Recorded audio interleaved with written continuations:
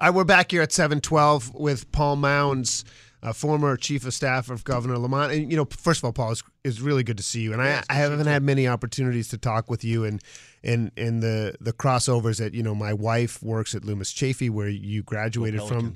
I think you were the commencement speaker last spring. Just this past year. And obviously my life is there. I'm the Chaffee hockey coach there, which is, we're terrible, but that's fine. So it's just good to make that connection finally. I mean, we run in similar circles, but you've been quite busy for a couple of years. So I want to take a step back, even though you chimed in with us before, and you'd be shocked at how quickly these things go, these hours. But can you just tell people what I've worked through this over the years, but what is a chief of staff? Because when people think of chief of staff, they almost think about it as an administrative job, but it isn't. So, what is the job? It's a lot of things. One, it's an air traffic controller in terms of understanding what's going on in the various agencies and making sure that it's all staying within the realm of what the direction that the governor wants. It's a gatekeeper, making sure.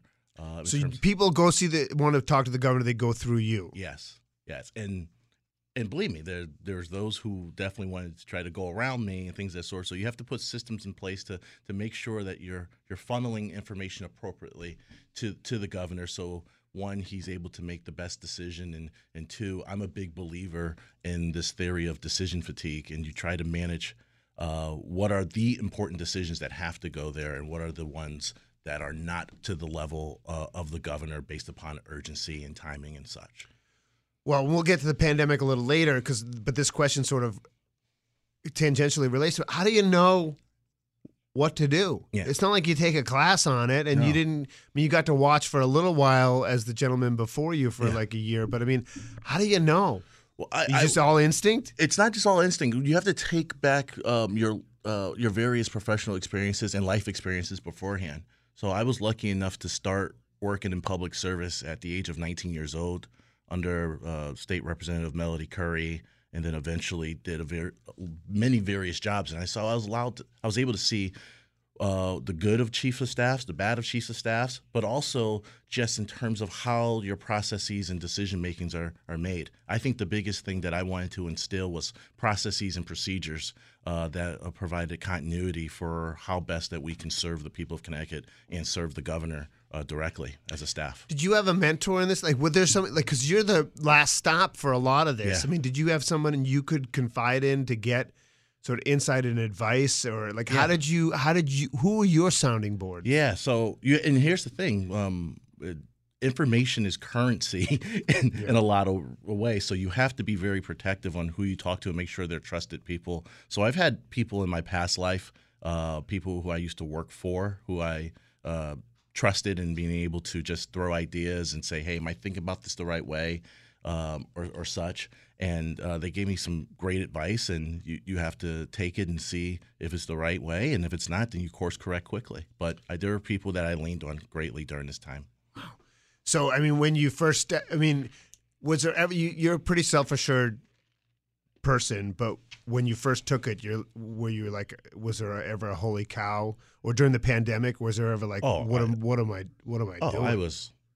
I'm not going to curse, but I was scared, as you can probably guess, for blankless in certain ways. My first day on the job, I was sitting in the chair. I was nearly had a panic attack becoming the chief of staff and sitting in the chair at doing our first staff meeting. But I think the one thing I took a lot of lessons from my athletic time is when you are in those kind of moments of fear, you don't stop. You keep running forward. And so I just knew that what was the mission that we needed to accomplish, and I was best serving the people of Connecticut and moving Connecticut forward. I never had a job that important, but I will say that I played college hockey. I was not as successful at hockey as you were at football at Trinity, but I would say that being an athlete helped me with live television because I just knew I had a lot of experience feeling pressure, and you just know how to compartmentalize it and slow your heart rate down. Yeah. And it's really true. It's extremely true. And I played a hard position in college football of cornerback, where if you make a mistake, it's magnified. If you do well, people don't really notice it. Correct. And so I learned very quickly about how to put things into perspective, to really calm myself down, to focus, to be able to be ready to make decisions. All right, we're back here with Paul Mounts. We're having a good conversation off mic, which is always the case. We have a lot of things in common to talk about. And I didn't know you were such a big hockey fan. Oh, I love hockey. You wish you had played. I wish I played. I wish I learned how to skate. As I was telling you, I was a huge Colorado Avalanche fan growing up. And my son now loves watching hockey, so I definitely got to get him on some skates and get him out there. But you should bring him down on Sundays. We have open skate at Loomis. You said we'll talk about it. You could just bring him out there and tool around. There's a lot of little kids out there too, so it's safe. We'll get some helmets for you. We'll take care of that. We're talking with Paul Mounts, former chief of staff for Governor Lamont. I wanted to go back to I got here. I moved to Connecticut in 19 or 18 or 19, and I was working in Boston still. I was commuting, doing TV still.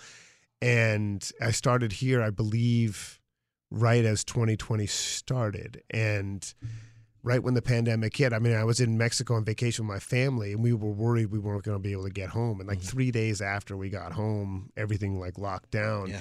And how long had you been into the job when the pandemic started? 6 days. I was chief of staff for 6 days.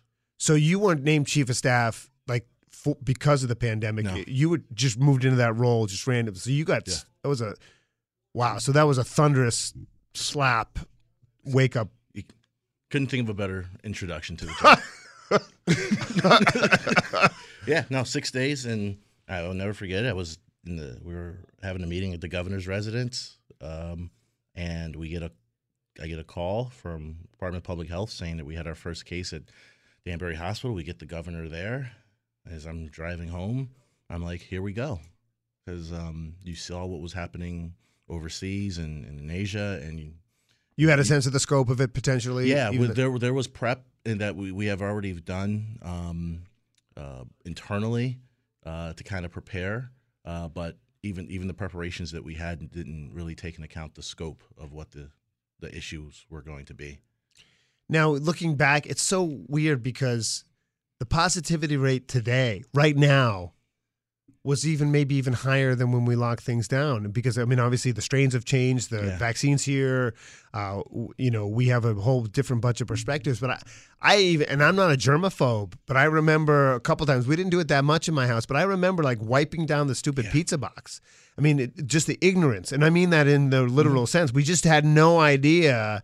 And so, I mean, just talk about the level of fear that there was about the unknown within the government. Yeah, well, I remember there was a level of let's talk about the level of an unknown. I still remember we did this large press conference with about 30 people behind a podium. That's the one on your side of the podium. Yeah.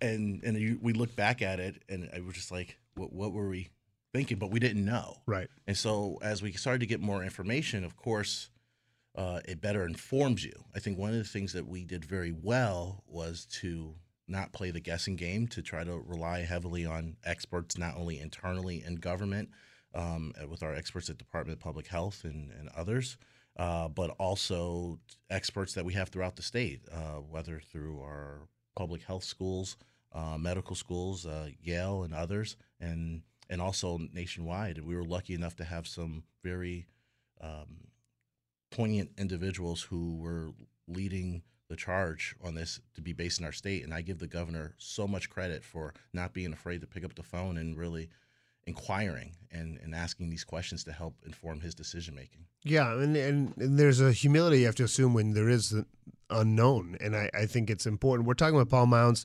former chief of staff for Governor Lamont. We're just touching on the pandemic. I think a lot of the hindsight criticism is tough because I think you have to recognize how little we knew. And I think, but if you look back in hindsight about how you handled it, and I think a lot of people were very grateful for the daily contact because it felt like there was more of a collective effort. I mean, politically, I don't know how much of a choice that was or what the decision making, but when you look back on it, what's one or two things you were most proud of, and then what is maybe one thing you thought you could have maybe handled a little differently? I think one of the things I'm most proud of is it gave people of Connecticut a strong understanding of what the state employees of Connecticut actually do. and the work that they actually provide on behalf of them. There's a lot of unsung heroes that people will never even know their names because everyone knows commissioners or chief of staffs. But people like a Lynn Sosa, who was an epidemiologist and DPH, and the way that she worked with many of our agencies to put in guidelines together that help keep businesses open and such. Like, people don't know who she is, but she worked tirelessly to ensure that the state can keep moving. People like Barbara Cass in DPH, in terms of a lot of the rules and regulations that were put into place to be able to keep people safe in our congregate settings. Those are unsung heroes that I know, as someone who's a son of a state employee, knows that it was important that they got their just due, because they're public servants as well, and they put time and effort on the line as much as a chief of staff does. The thing that I think was probably the hardest for me was the pressure of knowing that the decisions that you make can have a life or death consequences, and wanting to ensure that every day that you do the job that you put the people of Connecticut first, but also understanding that it's one of those times where you couldn't afford to get things wrong. And so that was a lot of pressure, not only on myself, but on my team as a whole, and the governor as a whole. But the thing that we leaned on was each other, and knowing that we're all in it for the right reasons. And the reasons was that we love our state and we wanted to protect the people of the state. Now, when it comes to that kind of thing, I mean, can you take us through? Again, I'm fascinated. I didn't really bang this out in our first segment, but like, what was your day like?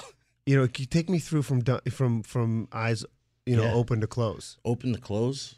So let's take it, if it's during the time when we were doing a press conference every day, about 4:30 in the morning. I'm already up trying to read as much things that's going on, not only within the state but also nationally, trying to see if there's any other CDC guidance, or hopefully nothing crazy coming out of the then White House under the previous president.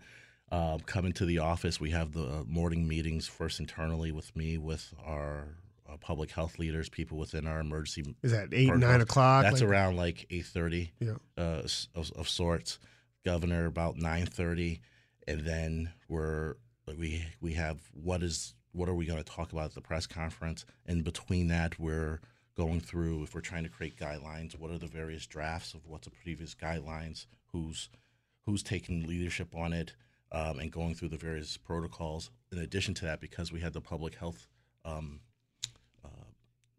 declarations in place, that means we had the legal side going through working with various teams about what public orders should be put in place. And you have to be involved in all of it. I have to be involved in all of it, and just to make sure there's an eyes and ears for various checks, or make sure that all the boxes are looked at, whether it's not only from, hey, have you thought about this, or we need to give this person an update on it before we announce it. If it's something to do with municipalities, okay, how are we doing? When are we doing a call with all the municipalities to say that we're doing this? Right. And so we have all of that building all the way up to the 4 o'clock press conference. So around 2 o'clock, we're doing the briefing with the governor, going through all the things that we took into account from the morning, if there's anything changing.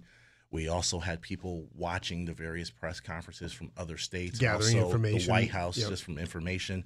4 o'clock press conference, 4 to 5 o'clock. That's when I would then go home, be with my son, family for a period of time, and then put him to bed, and then at like 7:30, do it all over, get the whole team together to talk about if there's any other updates to prepare for the next day, and that's from 7:30 probably to like 10 o'clock, and usually doing all phone calls in between. And hopefully I would try to get a decent night's sleep, but my brain is continuously going, so it was hard for me to sleep there. Yeah, the stress level must have been through the roof. And the thing is that it's 7 days a week. It's not 5 days a week. It's not 40 hours. It's constant. We're here with Paul Mounds, former chief of staff in Lamont administration here, and we're lucky to have him for another half an hour. We'll get into how you feel about the state right now, and also maybe I'll I'll press you a little bit on what's next for you. All right, thank you, Bob. Appreciate it. By the way, so you're an Avalanche fan. So Yeah. give me the major sports then, because I'm going to whip through some scores. Who's your football team? Football team, I actually don't have one. I just love watching football. But Trinity College and UConn, I'll say. Okay, and then what about like NBA? Baseball, San Francisco Giants. Really? What? I was a Will Clark fan growing up. Oh wow, great swing. Yeah, great swing. Love that swing. Yeah. And what about and hockey's the Avalanche, and Yeah. what about the NBA? NBA, right now, I would say the Celtics because I like Tatum. Dropped 50 the other night. Yeah, 51 last night. Well, that's a good segue. Let me just quickly say the Cowboys beat the Bucks 31-14. We don't know what's going to happen to Brady. UConn men down to 15th in the country. Women fall from 4th to 5th, which is weird. Yeah. Maya Moore retires from basketball. Great player. NBA 51 from your boy Tatum. They win 130-118 over Charlotte. The Knicks lose to Toronto in OT. Bruins shut out Philly 6-0. Rangers beat Columbus, and Devils over the Sharks in a shootout. I'm supposed to do sports twice in the 7 o'clock hour. So that qualifies as your morning sports. We're here. The other voice is Paul Mounds, former chief of staff from the Lamont administration, now a private citizen. Constituent Mounds, as I like to call myself. It's right. Your vote. They have to earn it. I'm curious, and I know there's some talking point items still in your system, so you can't totally be candid about this. But I mean, the state, like, how concerned? I'll go from a different perspective. How concerned are you about the growth and economy of Connecticut when all the federal money and other stuff is gone? Yeah, that's a great question. I think there's a lot of people who feel, because we received a lot of federal money in the state that the full budget is just held up on it. But in actuality, the previous budgets did not utilize at the end federal ARPA dollars. Right now, there are dollars that are attributed to this year's budget on that, but based upon the way the budget picture looks like, it looks like there might not be a part of it. So you're saying they could have balanced the budget even without the federal money? Yeah. And so right now, there's still federal money that's attributed to what could be the final balance come to June 30th. But right now, the way the budget picture looks like, it doesn't have to take into account. With that said, there have been some principles that have been put into place since 2017, continued under the Lamont administration and in the legislature, that are important to ensuring that we can have growth by ensuring that we're paying down our long-term liabilities and having the appropriate growth within our budget. And I think this coming legislative session, there will be discussions, as I see that there are those who are questioning whether or not those principles should be modified in various ways. And we've heard from the governor's State of the State speech that he wants to hold strong on that. And I would say that that's an important principle to maintain because we have seen what has been able to do to ensure that the state is sound from a budgetary standpoint. You know, New England in general has lost its political influence nationally in a lot of. I mean, who knows what's going to happen in New Hampshire as first nation primary? But listen, you know, the recent history is littered with failed presidential candidates from Massachusetts. You know, John Kerry, Dukakis, whatever. Yeah. And so, you know, in terms of Connecticut, you know, in demographics have changed. What does Connecticut need to be a big growth state? Like, I mean, how do you attract businesses to Connecticut? Because it's expensive, and you know, it's I don't know. It's a really question I don't have an answer to, so it's not a leading question. Yeah. I think one of the biggest things that we kept hearing from the business community, those who are interested in coming to the state and those who want to sustain in the state, is just give us a sense of continuity. I think there were a lot of ebbs and flows and changes in policies that made it very hard for businesses to plan for the future. So that's one thing. Just give us policy continuity. The other thing that what does that mean? I mean, honestly, that means because you were there with Malloy, so if it's not continuity from Malloy, I mean, you are a common thread from a little bit of Malloy to Lamont. So what does that mean? Well, like, tax policy needs to be tax. I would say the big one would be tax policy in a lot of ways. I think there were a lot of ebbs and flows on the tax policy that made it very hard for the business community to be able to plan for the future. I think the other thing that the business community is looking for, they're very responsive to their actual employees and what their employees' needs are. And a lot of their employees' needs are, hey, if we're going to be located in a certain area, is there housing that's going to be affordable for a workforce-related housing that's going to be available? Is there going to be transportation opportunities that's available? And I think those type of policies are probably not looked at as much on the forefront in a lot of ways, but in the business community, they do look at that as a full, well-rounded way to attract the best employees and to sustain them here in the state. Is it hard? I mean, Fairfield County is so different than so much of the state. I mean, every state has got different pockets of this and that, but Fairfield County seems it's more of a suburb like a Manhattan than it is, and people, when I was in media, we didn't even try to cover a lot of it unless something massive happened. So does that make the job harder to have a holistic approach to stuff like that? Yeah. Well, I think there is this misnomer that because we're a small state, it's a state that's just one of one, and it's not. There's a lot of different, not only demographics, but a lot of different mindsets as it turns to the state. I think you're right, Ryan. I think in terms of Fairfield County, a lot of the individuals in Fairfield County are mostly connected back to Manhattan, or certain things are away. But I think the one thing that we have seen is we've seen some migration into Fairfield County from those from New York. We also have seen migration because of the job opportunities that have happened, remote working and other things that have occurred. Right. And so there has to be this full understanding of the mindset of what is the actual population in that area and what are their needs. And also what can we do up in Hartford at the Capitol to ensure that they actually feel like they are part of Connecticut and the Connecticut mindset. And I give the governor a lot of credit because the one thing the governor has provided is the sense of pride of what it means to be from Connecticut and to live in Connecticut throughout his 4 years.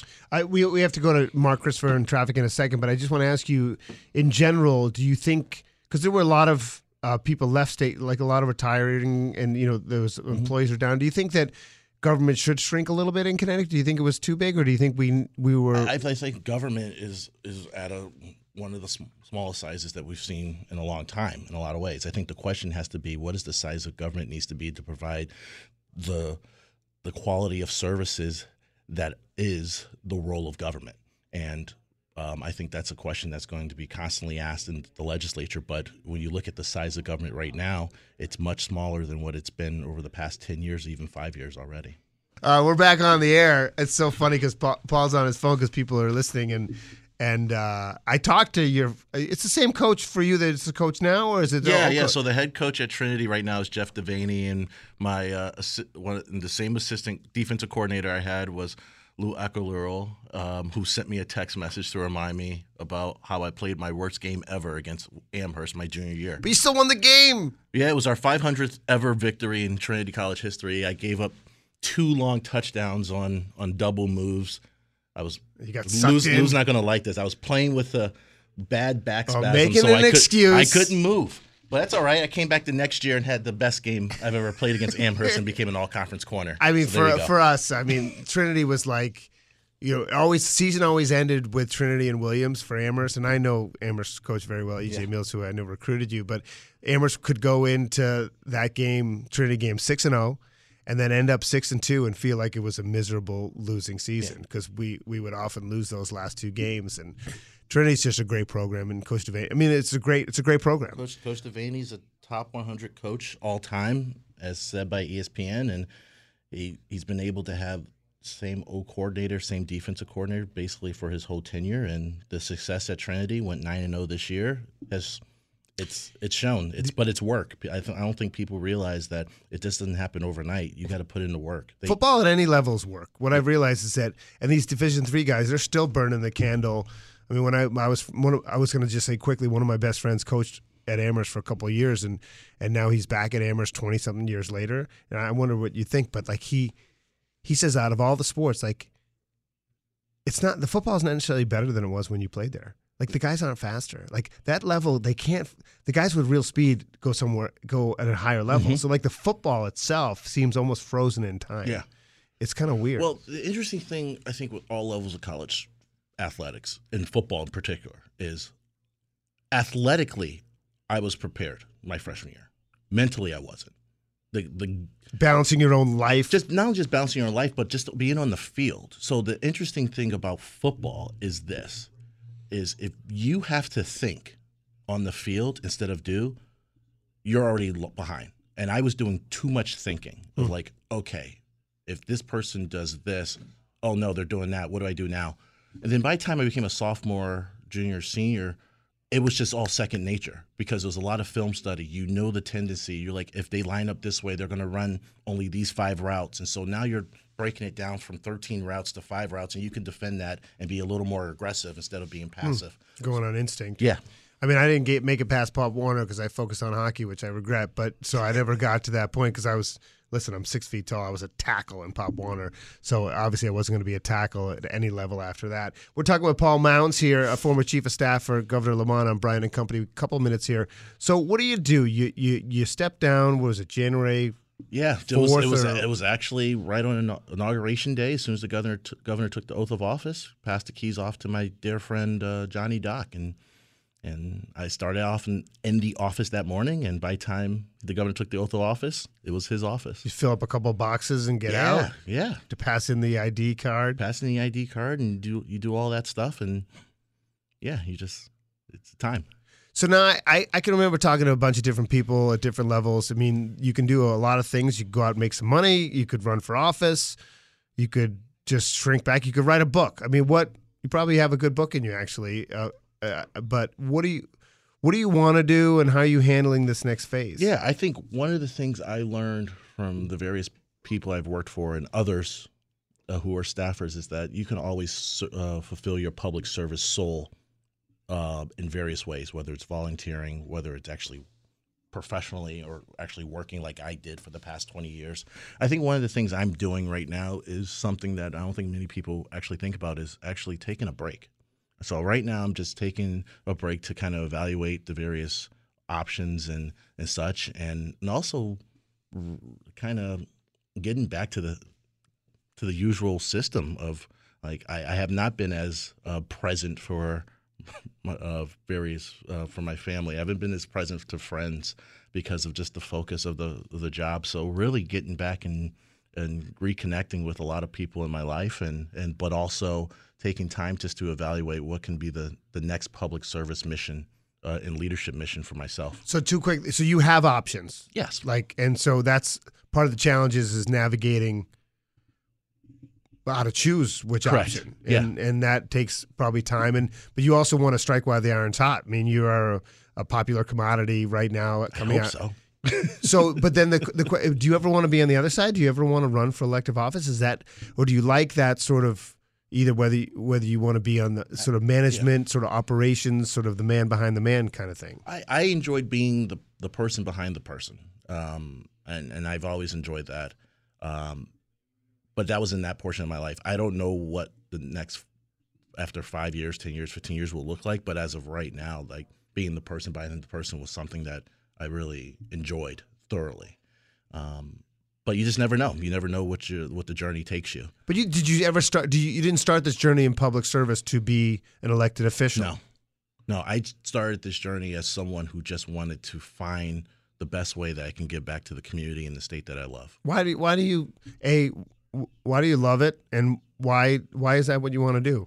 This state, because you could make a boatload of money doing something else or what have you. This state has, and the people of the state and the various institutions, states have given so much back to myself and my family.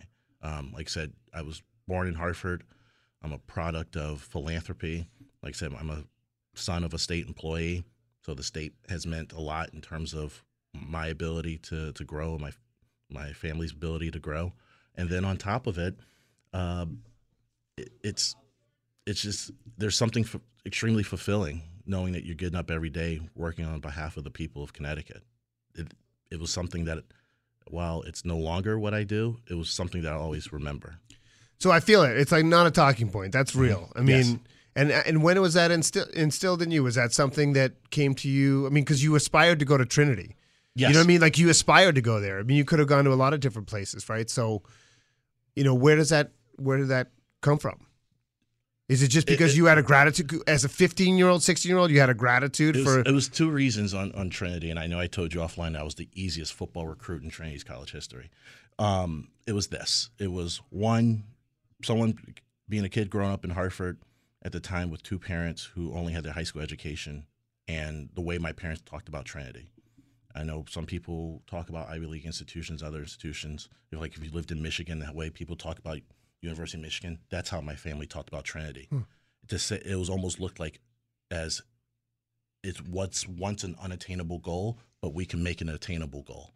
And so I wanted to do that and kind of check that box off on behalf of my family. And second, and this is probably like a public service announcement for Trinity, has the best political science department, I think, of all of schools in the NESCAC and possibly this region. And the fact that it allowed you to not only learn the academic side of policy and public science and political science, but also to apply it through internships at the state capitol and throughout the capital city.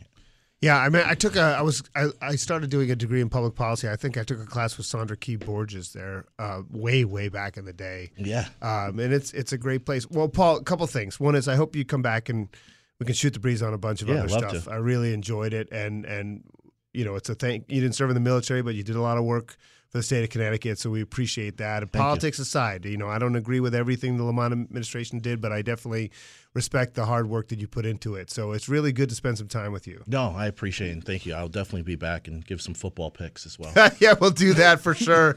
Paul Mounds spending time with us, former chief of staff with Governor Ned Lamont.